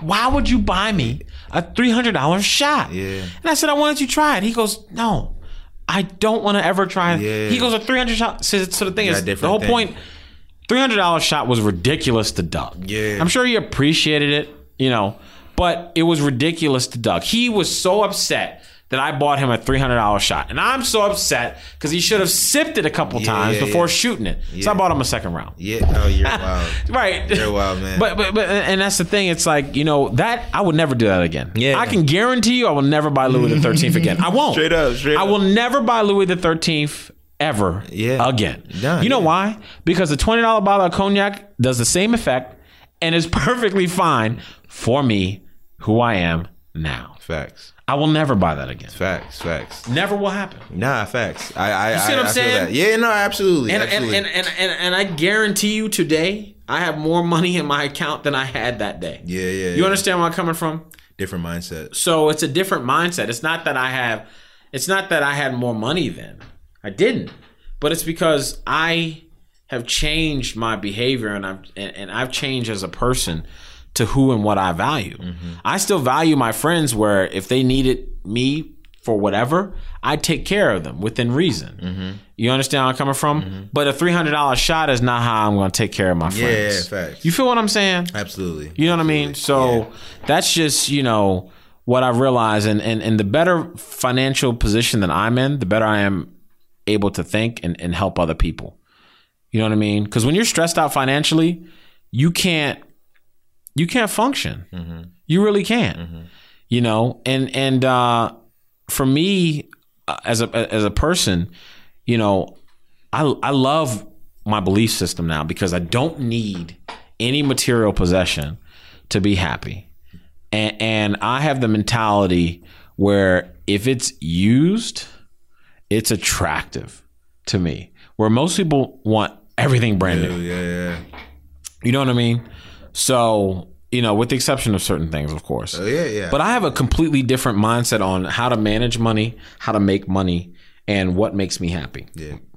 Did that come through running the business, through trials and tribulations of building Cul-de-sac? 100%. As Cul-de-sac began to grow, it became more and more challenging. Yeah. Making payroll became a challenge, and that's a problem for any business. If you are at the point where payroll is becoming challenging, and of course, let me be clear. Every business has this challenge. I was about to say, is that a good challenge? Because every business has a challenge of paying bills. Yeah. Okay. But managing your AR versus your AP is an art. It's a science. Okay. You have to have a strong enough relationship with your clients where they pay you on time and understand the value of paying you on time, no matter who that client is. And you have to have a strong enough relationship with your creditors and vendors that you owe, where at different times of the year, if you can't pay them, they understand still that you will pay them. You understand where I'm coming from? And every business is going to have that challenge. So for me at Cul-de-sac, I was not educated enough on managing AR and AP. I was spending money on Louis the 13th. I'm spending money on cars. I'm spending money on this and that because so much money was coming in that it made me think that I was making money, but I was too busy focusing on things that were outside the business, where I did not have the discipline to manage the balance sheet, the P&L, and to really get into the metrics of the business. Until about 2 years before I sold the business, I started to reel everything in and understand that, you know what, Kevin? You can't be spending money like this. You're taking too much money out of the business. You need to be putting more money back into the business and making it profitable. And that's what I ended up doing. But in 2017, our revenue used to double year over year. And that's why I was spending so much money. I'm like, well, I know I'm going to make money, No. Are you making money? Because gross profit is different than net profit. Yeah. So, earnings before taxes is, you gotta understand all of those different elements, and a good CPA will help you understand that. Yeah. And a good lawyer too. But, in 2017, our revenue was up, but we weren't crushing it like we used to. And I started learning about autonomous vehicles, and I'm thinking to myself, man, I just turned 30. I'm like, you know what? Autonomous vehicles, that's the future. Why? Because it's cutting that 50% cost, that labor cost. That, technology exists to cut costs. Yeah, facts. So I'm thinking to myself, well, man, if autonomous vehicles come out and I don't have to pay a driver to pick up the car and go take the client to the airport, I can just send the robot. That'll save me a whole bunch of money. Straight up. So automation, machine learning, artificial intelligence, all of these things exist to, unfortunately and fortunately, eliminate jobs. It's like Levi Strauss. A lot of jobs were eliminated by a lot of old, 50 to 100-year-old American companies like, GM, GE, Levi's. I mean, all of these companies shifted their priorities, from the Midwest over the years, or like in Detroit, where you have a lot of car manufacturing. A lot of jobs, were lost because technology has come in to build those cars and make them safer and make them more efficient. So while technology does eliminate jobs, and that is a sad thing to go through, it's very unfortunate. Entrepreneurism is the key to that. Yeah. The key to freedom. But the other caveat is technology also creates jobs. Yeah. We have a influx of people majoring in engineering and IT development and fields in which they can create artificial intelligence to better manage things that were previously under the human eye. You know what I mean? Yeah. To be more consistent, to be more perfect, because obviously no one can be perfect. You get that human error element. You know what I'm saying? Correct. You got humans controlling things. Correct. So I started thinking about autonomous vehicles in 2017 and really researching it. I'm like, man, I'm 30 and they're talking about autonomous vehicles. Won't be around for 10 years, won't be around for 20 years. Let's just say it won't be around for 20 years. I'll be 50 because I was 30 at the time. Will I be ready to retire at 50? No, I know I won't be. So I got to get out of this business. But what do I do? What do I do next? That was my question in 2017. So I sat down with the CEO of a company called RMA, led by Robert Alexander. And he was a dear friend, still is. And at the time, he and I had a relationship where, I felt like he was the Papa Bear, because he was the big dog in the DC market as it pertained to transportation. So, we would meet up every now and then, and I would bounce ideas and that sort of thing. But I remember sitting across from him at lunch once, and I'm like, you know what, Robert, I'm not cut out to be in this business. Yeah. This is not for me. I want to do something else. I want to maybe do some consulting, or maybe, start a new industry, under the realm of transporting something different, transporting in a different way. I didn't know what it was. What it ended up being was my company called A Sex Chauffeur getting acquired by RMA. So I sold the company to RMA and then took a role with them as a manager there.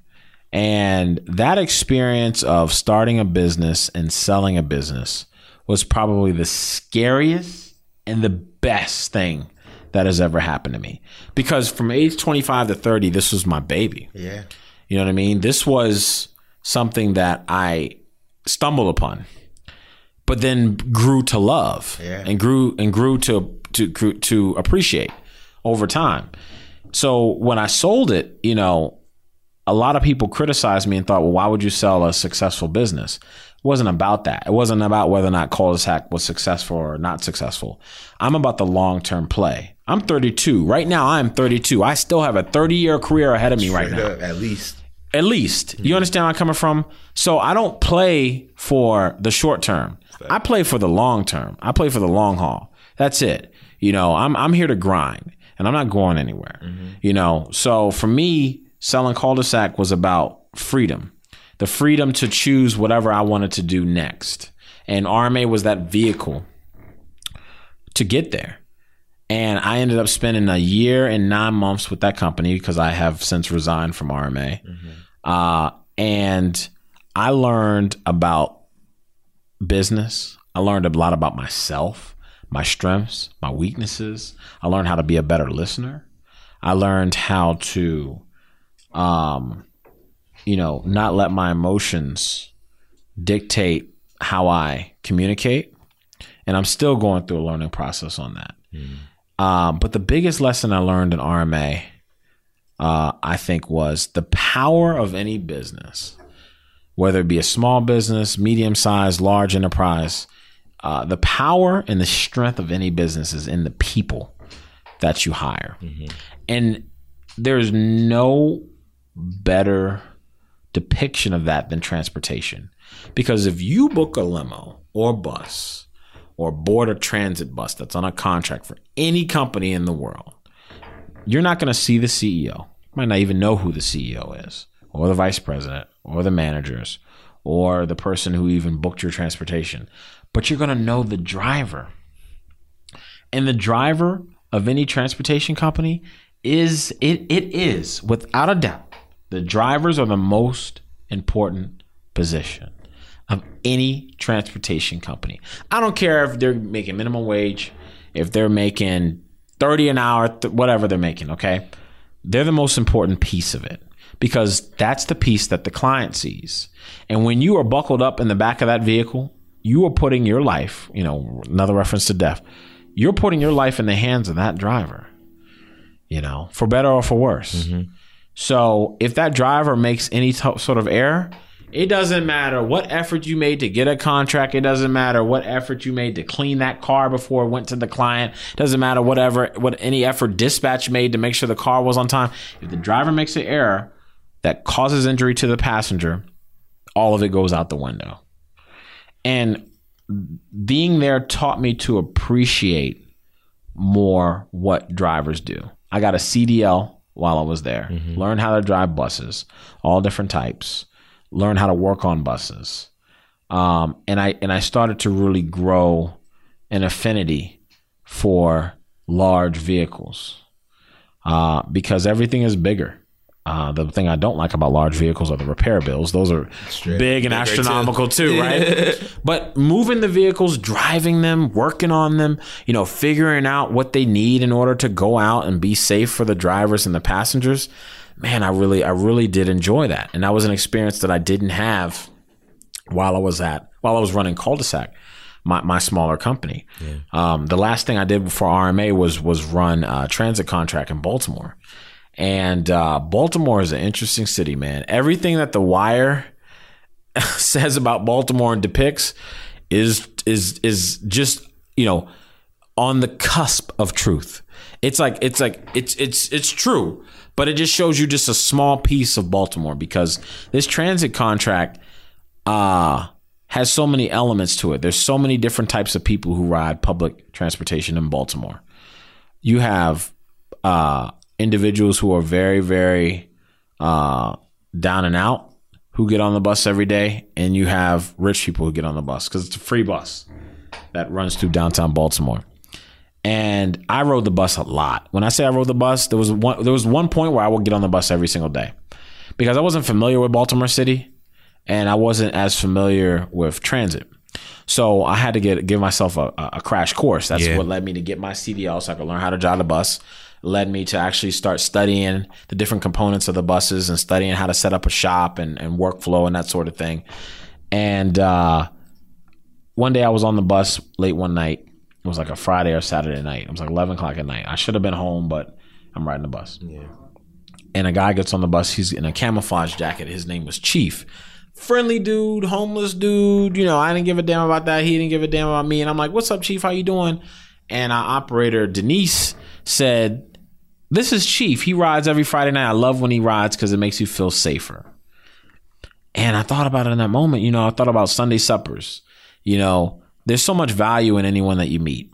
And the value, one of the values in Chief was the fact that he rode the bus late at night and made the female operator safe. Mm-hmm. Now, someone might see Chief digging through a trash can on the street and think that's a bum. Mm-hmm. You know, he's an alcoholic. He's a drug addict. No, he's actually a good person that our employed operator loves boarding the bus because she feels safer. She feels more empowered on her job. She, you know, you understand where I'm coming from? So, you know, the elements in Baltimore that I was able to observe taught me so much about life, man. I mean, I've seen people go through heroin overdoses. I've seen people, you know, stab individuals. I've seen people rob individuals during my time in Baltimore. I saw a lot of shit, you know, that will stay with me, you know, for a long time. And it was because I rode that damn bus. Yeah. And I was downtown. I'm on the street. I'm watching fights. I'm watching the cops tackle people. I witnessed a couple aftermath of a couple shootings, you know. So, you know, I got to really be in the nitty gritty down there, and it really gave me more of a sense of purpose and knowing, you know, I need to make sure that the way in which I carry myself is an example to the community. You know, the Black community, obviously, because I'm African American.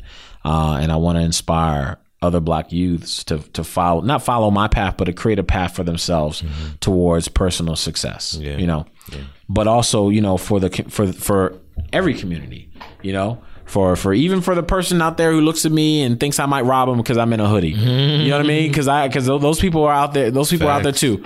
Cool. You know, have a conversation with me.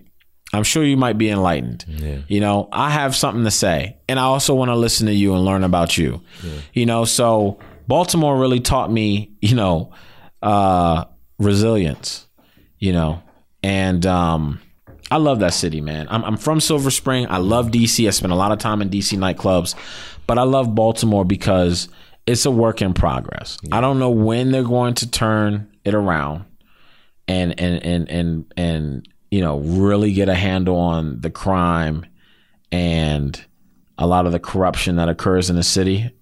But I have faith that they will turn it around at some point. It might not be tomorrow. It might not be next year. Yeah. But I do think they're going to turn it around at some point because there's some good people that live in Baltimore, man. Mm-hmm. There's some good people on the street. There's some good politicians in Baltimore. And I'm very blessed to have been a part of that contract, because it made me a better person. It really did. It taught me a lot about my own culture and how African Americans have overcome slavery, overcome, you know, a loss of manufacturing jobs in Baltimore. Okay. And still continue to overcome challenges, economic challenges that occur in Baltimore. Because a lot of the drivers that, you know, drive buses in Baltimore, you know, you have a lot of female drivers actually in Baltimore, which is dope because I love working with women. Mm-hmm. I feel like, you know, I feel more comfortable working with women, I think, because I was raised by a single mom. Mm-hmm. And I appreciate how women tend to communicate. I'm not the kind of person that thinks that the way a woman acts or carries herself is different than a man. I tend to more so think that men and women are the same because everything that I saw men do, my mom can do and does. But women are so special to me because of the natural empathy that I think they have. Facts. And I think one of the major problems with any man, I think one thing that the testosterone does to us is, you know, it gives us this confidence that can overexert itself and become arrogance. Mm-hmm. And we don't always have the proper estimation of ourselves where, you know, I could wake up one day, look at myself in the mirror, I'm like, damn, I look good, da-da-da-da-da. You know, and then treat someone like shit. Yeah. You know what I mean? Like that's something that I have struggled with, over the years is my confidence verging on arrogance. Because naturally, I am a confident person. But when you don't have the proper estimation of yourself and you're not chasing humility and understanding that my words and actions, it doesn't matter how these 5 people perceive me over here if this one person thinks that I'm a dick. Absolutely. And if that one person thinks that I'm a dick because of something that I've done to them, then I need to make restitution for that action. I need to ask for forgiveness. And if that person doesn't want to forgive me, then that's perfectly fine. But I'm not cool with playing circles. I got this one crew over here that thinks I'm cool and this one crew over here that doesn't. I don't give a shit about that crew. No, I'm not cool with that. I want to be cool with everyone. It doesn't mean that I need to kiss ass. It doesn't mean that I need to sort of try to finesse my way into different circles or nothing like that. But I just want to make sure that every choice and decision I make on every single day, is something that's befitting of the character that I want to exude. Facts. I agree with that, man. So moving from that career to the next, like, you're a young dude, bro. Like, you're 32 years old. You know what I'm saying? Started and sold a successful company to one of the most successful transportation. Yeah, number 7 in the world according to LCT. Army is a huge company. Yeah, so like that's a pretty humongous feat. You know what I mean? From like a dude who's like trying. I'm not gonna say like I'm trying to build my thing to sell it. That's not I got you right. But like as someone who runs a company that's been around for a long time and is also trying to build his own, like I in a real way understand what you've done. You know what I mean? It's kind of crazy, but you're young. It is crazy. So like, what is next for you? Like you said, you got like at least 30 more working years in you. Like, what shit's interesting you moving forward? Like, what do you see yourself doing? Like, what does your day to day look like now? So my day to day now is basically me writing and continuing to ponder on what I see. What I see happening in multiple industries over the next 30 years. So obviously I mentioned autonomous vehicles is something that I'm extremely interested in, and I'm making, or will be making, I should say, certain decisions soon within that industry. And currently I'm talking to multiple companies on partnering on some initiatives. But maintenance of vehicles has always intrigued me. I always wanted to have a repair shop. And my father owns a car dealership, and he's had it for about 25 years. And during the time that he and I were estranged from about age 12 to age maybe 20, I never saw him. I never was at the dealership. I didn't really understand what it was and what it has grown to until I turned 20.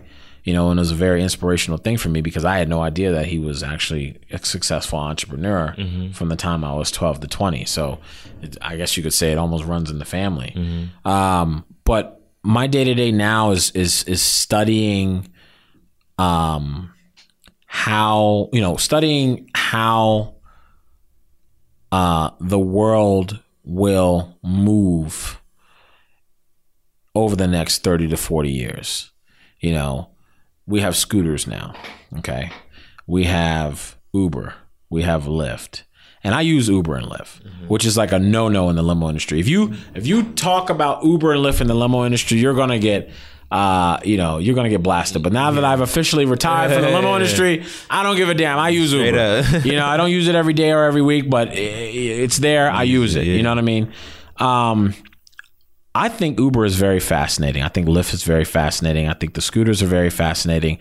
So my day-to-day right now is I still wake up at the same time every day, and I start studying.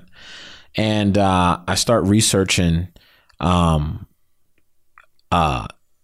technology companies are essentially positioning themselves for when autonomous vehicles will be accepted by society, because they will be accepted by society. Some people say in the next 10 years, you'll start to see more and more autonomous vehicles on the road. It's not gonna be 10 years. It's gonna be less. I mean, autonomous vehicles are on the road right now in Virginia. One just made a trip within the last few months, a 9-mile trip in Florida.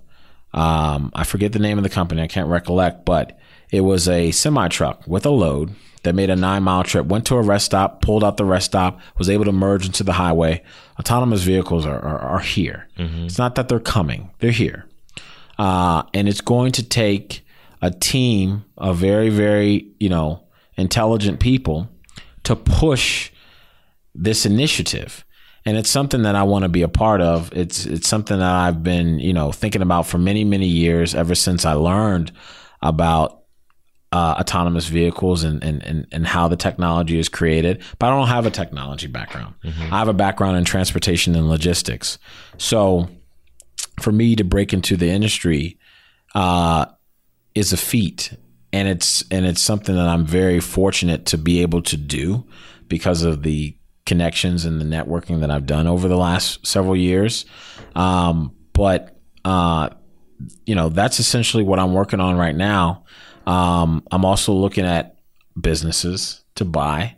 I learned how to start a business. I learned how to run a business. I learned how to sell a business. And then I was able to help RMA, I was able to be a part of their team and help them, grow their fleet from 200 vehicles to 300 vehicles in less than 2 years. I mean, what they're doing is absolutely stunning. It's unheard of in transportation. So to be a part of that was extremely, I'm extremely grateful for the opportunity. My CEO texted me that after my last day and said that, he was going to miss my can-do attitude and, just the fervor that I put into everything that I did at RMA and everything that I accomplished there. And I'm going to miss his energy that he puts into his brand. He doesn't let anyone mess with his brand. And I don't blame him because he started at age 25 too and grew that company to be one of the largest and in my opinion, best transportation companies in the world. But what I realize now is my legacy, and he's had that company for 30 years. That's his legacy. So what I realize is my 30-year legacy as an entrepreneur, I want to surround on what's next. That's the answer. And that's the question, I should say. I haven't quite answered it yet. But I have a lot of time to sit down and be introspective and to research because Cul-de-sac, that company started on a whim. It was a side hustle that turned into a business. Now I have the time and the resources to study and research and make methodical financial decisions. Whereas with Cul-de-sac, it was just whatever. There was no business plan. Yeah. Now I have the opportunity to create that plan. And I'm very fortunate to be in this position. It's not a position that most entrepreneurs can be in. I have venture capitalists that are interested in some of my ideas. I have individuals who own multi-million-dollar companies who are interested in some of my ideas and are interested in partnering with me in some way, shape, or form. And it's all love, man. Yeah. It's crazy how, when you treat others the way you wish to be treated, it's crazy what that can really lead you to. I believe that. I believe in that a lot. You know what I mean? Yeah. So I feel very blessed right now, and I feel very humbled, man, because the next year is going to be crazy. Yeah. It's going to be crazy in a good way. Nah, that's what it is. That's fucking lit, man. Like I said, I have, I can really appreciate the fact that you built something out of nothing and then turned it into a thing that was bought by one of the leaders in that industry. That's like a crazy feat to me. But,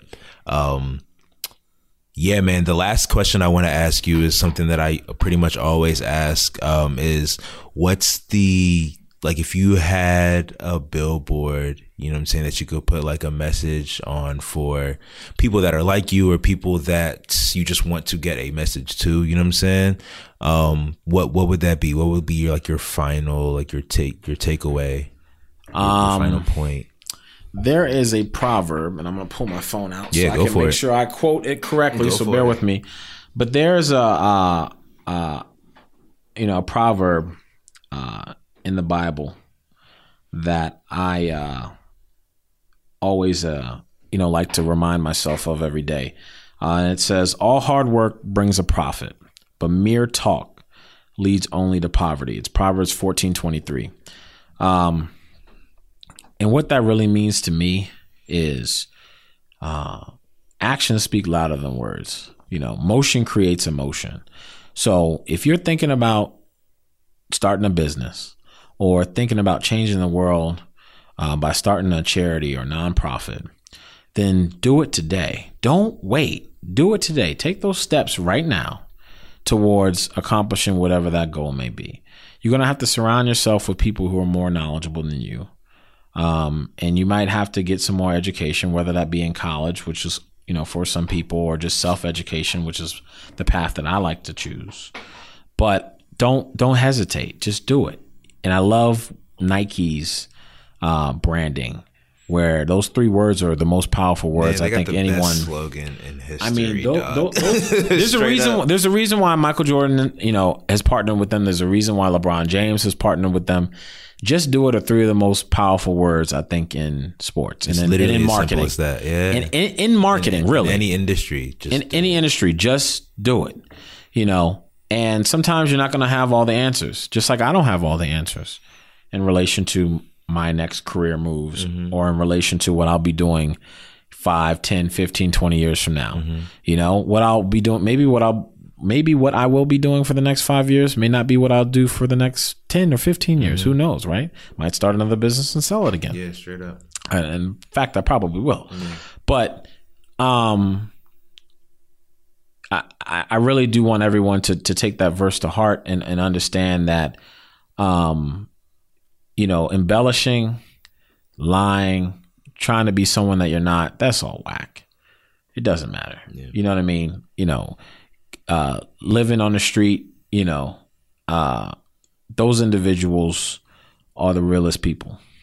You know what I mean? The people who really come from the ghetto and the grime and all that sort of stuff. Like we all hear about stories from people who made it from the slums and that sort of thing. Like those are, I wasn't raised in the slums. I'm not even going to front. Yeah. Like I, was raised in the hood. I'm not from the hood. Yeah. You know what I mean? I had a great upbringing from my mom.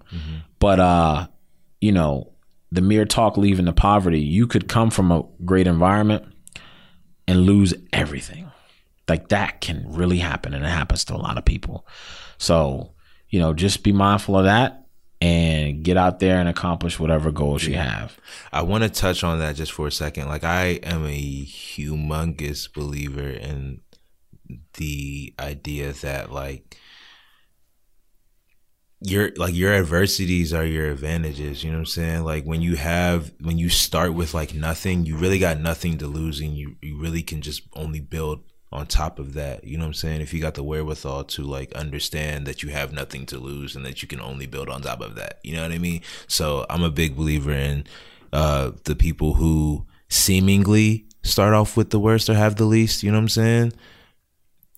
Like they can do the most damage. You know what I mean? Correct. I really believe that. But I do want to just take what you said a little step further and ask you, okay, if I say I am an entrepreneur, or I'm aspiring, got an idea that I want to get out there, and you're telling me just do it, just start today, where would you suggest? And of course you have no context of what it is I want to do. Of course. What is a tangible first step that any person could take towards accomplishing their goals, their dreams, or stuff like that? From your perspective. Absolutely. So I'm going to use the example of starting a t-shirt company. If you want to start a t-shirt company or start a clothing brand, you got to research clothing brands, and don't just research the small companies. Research the big company, because every large company started from somewhere. No one starts as $1 billion company. Doesn't happen. Microsoft, founded by Bill Gates, started from his parents' garage. You know what I mean? Under Armour started at University of Maryland on campus there. Facebook started in a Harvard dorm room. So there are people in dorm rooms right now who have the same ideas, but they don't have that Nike just do it mentality. You understand? They don't have that hard work leads to profit mentality. All the questions figured out, all the answers lined up. Right. So you got to research what your competition is going to be.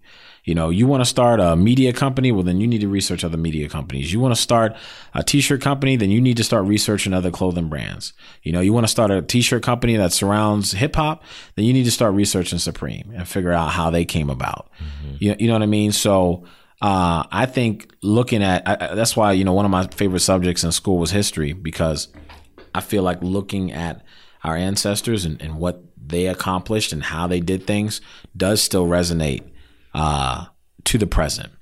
And a lot of times we don't always think that because they lacked, you know, A, B, and C, but what they all had was the same idea of chasing after success. So for any business owner, or person who aspires to be a business owner, you have to constantly look at what the competition is doing and gain ideas from that. There's no question about that. You need to be aware of the competition. And I know people say, oh, when you're looking at the competition, you're going to miss something in your own business.